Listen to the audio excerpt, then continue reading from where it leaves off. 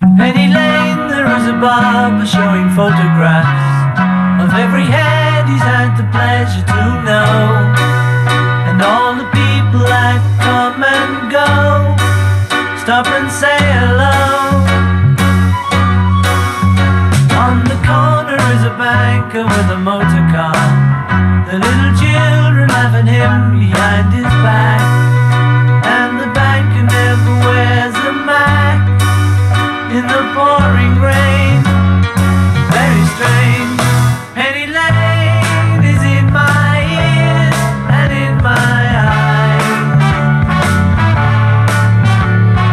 There beneath the blue suburban skies I sit and meanwhile back in Penny Lane there is a fireman with an hourglass, and in his pocket is a portrait of the Queen.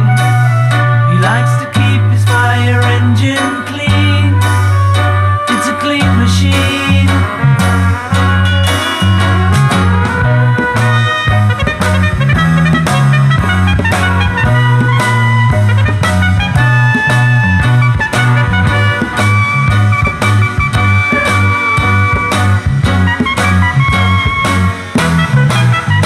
Penny Lane is in my ears and in my eyes.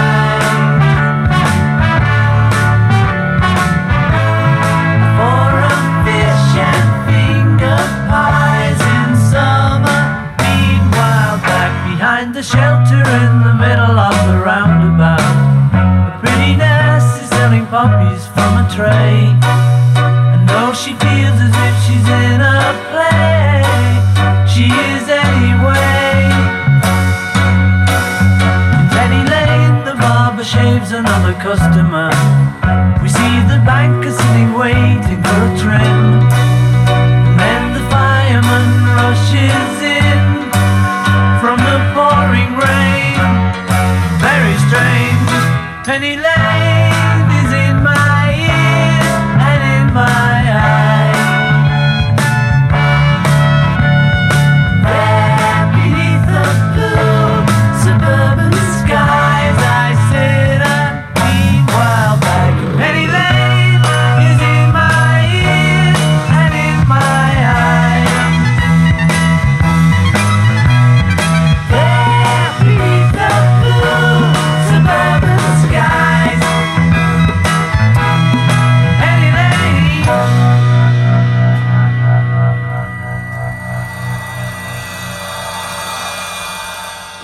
I'm so torn about editing. I don't know what to say. I've recorded 2 things and deleted both of them. And what if they were gold? What if they were exactly what you needed to hear?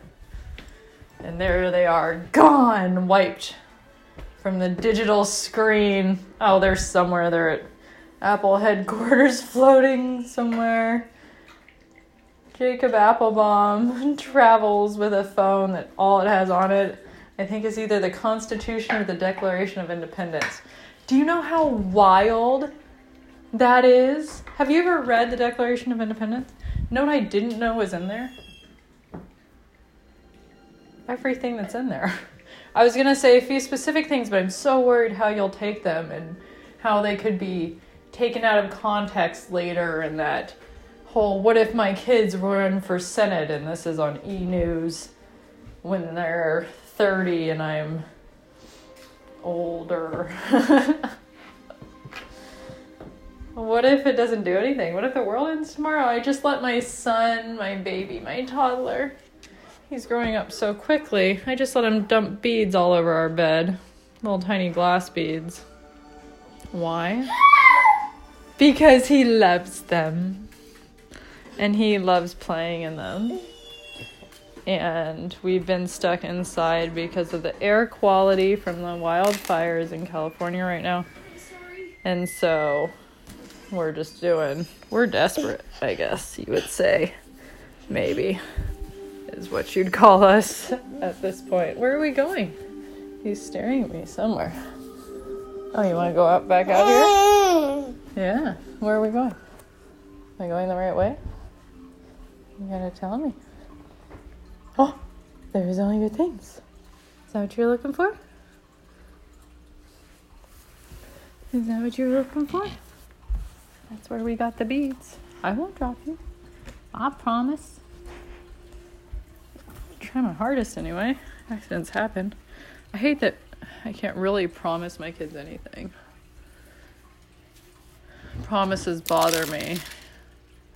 It's not that I'm a commitment phobe. It's that I'm realistic. I have a really hard time with saying, oh yeah, I'll be there at that time tomorrow. Because you know what? Tomorrow something's going to happen. I'm going to need to be somewhere else. And I'm hearing over and over from people that nobody even wants to plan anything right now because people just don't show up. And then if you're the one planning it, you don't even want to show up by the time it comes around. It's like in the moment, it's just becoming so much more important and the future is becoming so much more ever changing. Or maybe it's just the same. And this is what it feels like for everybody as they age. And me and my like-minded followers who Instagram tells me are mostly women, mostly 35 to 40, and mostly from LA. A lot are 22 to 35. It's interesting. But the people that I interact seem so varied. You know, like, maybe that's the overall, maybe that's who owns most of the account. I mean, I've heard from a lot of people that most of your followers are either old accounts nobody's using anymore, you know, whatever, they're inactive. That's why engagement is really low. It has less to do with the general algorithm. I like the line, the internet didn't make us stupid, it just revealed how stupid we are. Oh, he just climbed onto the table. This isn't very safe. We gotta figure this out. You're not old enough to know what this means. So here, let's get down. And make this safe. The dog's on the table too. As you know, if you've followed my Instagram account, our outside tables are fair game. And we have one inside table that sort of has become that way in the chaos of the smoke. Just to keep things entertaining. It's a fort underneath, and then on top they're playing, you know? So it becomes this chaotic king of the castle situation when everybody's here. Kind of. Mostly it's pretty peaceful, though. Mostly they're all doing different things. My children are 11 years apart, 10 years apart. So, somewhere between there. So it's just a little different. What you got there, Zeusy Foo? Chewing on a plastic egg. We're just all we're all doing what we can do. Here's what I wonder. Yeah. Have you ever gotten that little spike of anxiety when you go to celebrate something or feel that something is really good and really settled and you get this little spike of anxiety, the don't jinx it moment? We don't get it for everything. I don't. But every once in a while I go to get like, whoo, and I get that moment, and it's listed as a symptom of anxiety, but I always shy away from kind of those broad labels because things can get kind of lost in them. I think, you know, your life is as long as it's going to be, and you can either use that time looking into what's wrong with you, which can be entertaining and isn't necessarily a bad thing. It may even be your purpose. No claims of knowing anything about that at all. Whatever is making people feel not violent and aggressive and like stealing and hurting is what we should be doing. Is that simple? Can we work with that moving forward this weekend, moving towards Thanksgiving? Looking into all the perspectives and different stories behind the Thanksgiving stories. So interesting. Nothing is what you thought it was. Nothing is as it seems. Does it matter if we read the Constitution or pay attention to Thanksgiving or don't? No. The lava's going to turn it all over eventually anyways. The beads on my bed will be gone. Nobody will remember we existed. And for some of us, that's comforting. And it's not a grotesque or morbid thing. It's just that it was really scary when I first realized it in the beginning. And I've gotten to a point where I've looked at things and listened to perspectives and digested and analyzed, and I don't know if it's better or worse, but I know that it registers as comforting. Not so different than so many faiths apocalypse versions where they're called back home, or the earth is returned the way that it should be, whatever version that is. I really enjoyed reading C.S. Lewis, The Great Divorce. If you're looking for something to read, it's an easy read that's really heady. He comes from a very Christian perspective, but I think there's lots to ponder for anybody. I think cross-training, listening to one another's perspectives we don't necessarily agree with or understand, reading people's stories that scare us, how different life can be depending on where you are, what pinpoint you're seeing life through and experiencing things. Heading into the holiday week, whether you celebrate or not, if you're listening to this, you'll probably be affected and you'll see things and you know about it and all those things. The kids have the week off, and in California our air quality is really garbage, and there's all sorts of stuff around that, so we're just gonna really hunker down, and get our fun on. And my son was FaceTiming with my parents, and they asked him if we were all driving each other crazy, and he said, no, we're just making each other laugh as much as possible. And I just thought that was awesome, and I felt like a win, and I just wanted to humble brag that one there for a second. And Open Lines Radio has been really interesting, and I know interesting can sound, as I say it, like if people hear it, it can sound like a code word for not great, but that's not what I mean at all. It's been super great. It's also made me realize things that are super hard to realize, that I wasn't at comforting, registering at comfort or satisfying just yet with listening to your own voice. And I want to admit that I'm very, very behind on listening.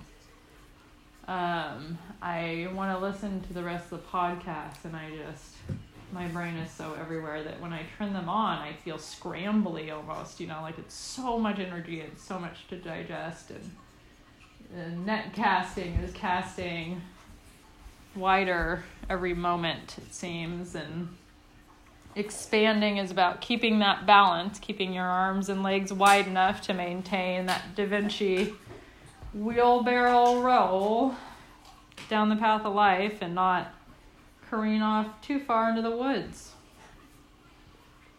How far can you carry the light without it dimming here on Earth completely and going back to the source? How far can you press the boundaries and make things peaceful and kind and transfigure and transmute and all the words that sound like fancy apothecaries from the Renaissance and Middle Ages, but are really just people thinking about things. These secret societies, when you read their actual books and their stories, you know what they report a lot of their meetings as? Boring. The young men would join and they'd find them so boring. They were expecting all the things that they had heard about them. And all they did was sit and talk about things. And I find that fascinating. And I wonder if that will make anybody feel better or worse about the state of things. What if there are no secret societies ruling everything? What if it is just gradually unfolding and expanding? Like all the energy around Earth. And every person's actions and every window pane and fireplace and puppy stuck between a piece of plywood and the stereo. Watching lick the back of an old TV. Life has so many things that we can distract ourselves with as the time passes, and we can only be doing one thing in one place. Sovereign beings. So come speak if you have something to say. Balance your wanting to share everything with your full-on fuck it gene. And find the story that's waiting to be weaved. Be a drama queen or king. Come talk to me. There's endless amounts of things to be said and seen, and there is always somebody waiting to hear what you say. Every single podcast I do, I get a message from somebody thanking me for something I said that seems so inane to me that meant everything. And that's crazy. And maybe it matters and maybe it doesn't. But it's a way to pass the time that isn't suffering. And I've done some suffering. I'll probably do some suffering. But if I'm in the moment and I have the choice, why not do fun things? Why not pour beads on the bed and make cleaning them up fun too? We can Mary Poppins that shit. She ain't that special. We got this. Yes, we fucking can. Huh, Diane? Go follow Urban Siren. I like when she says things too.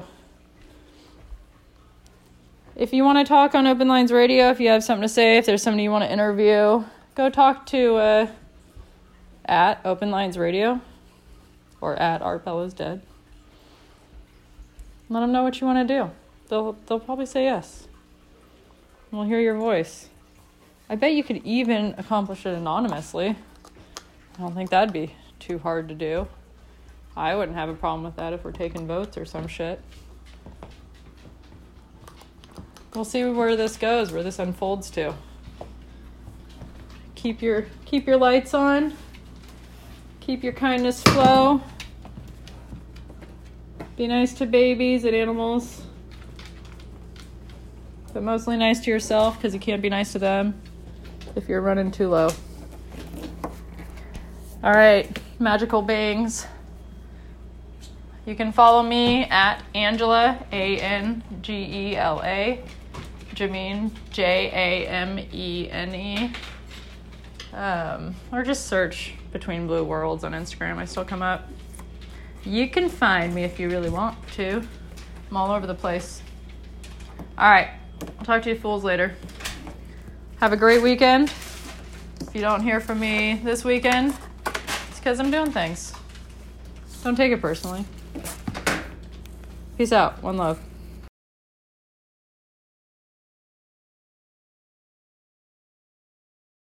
Peace out. One love.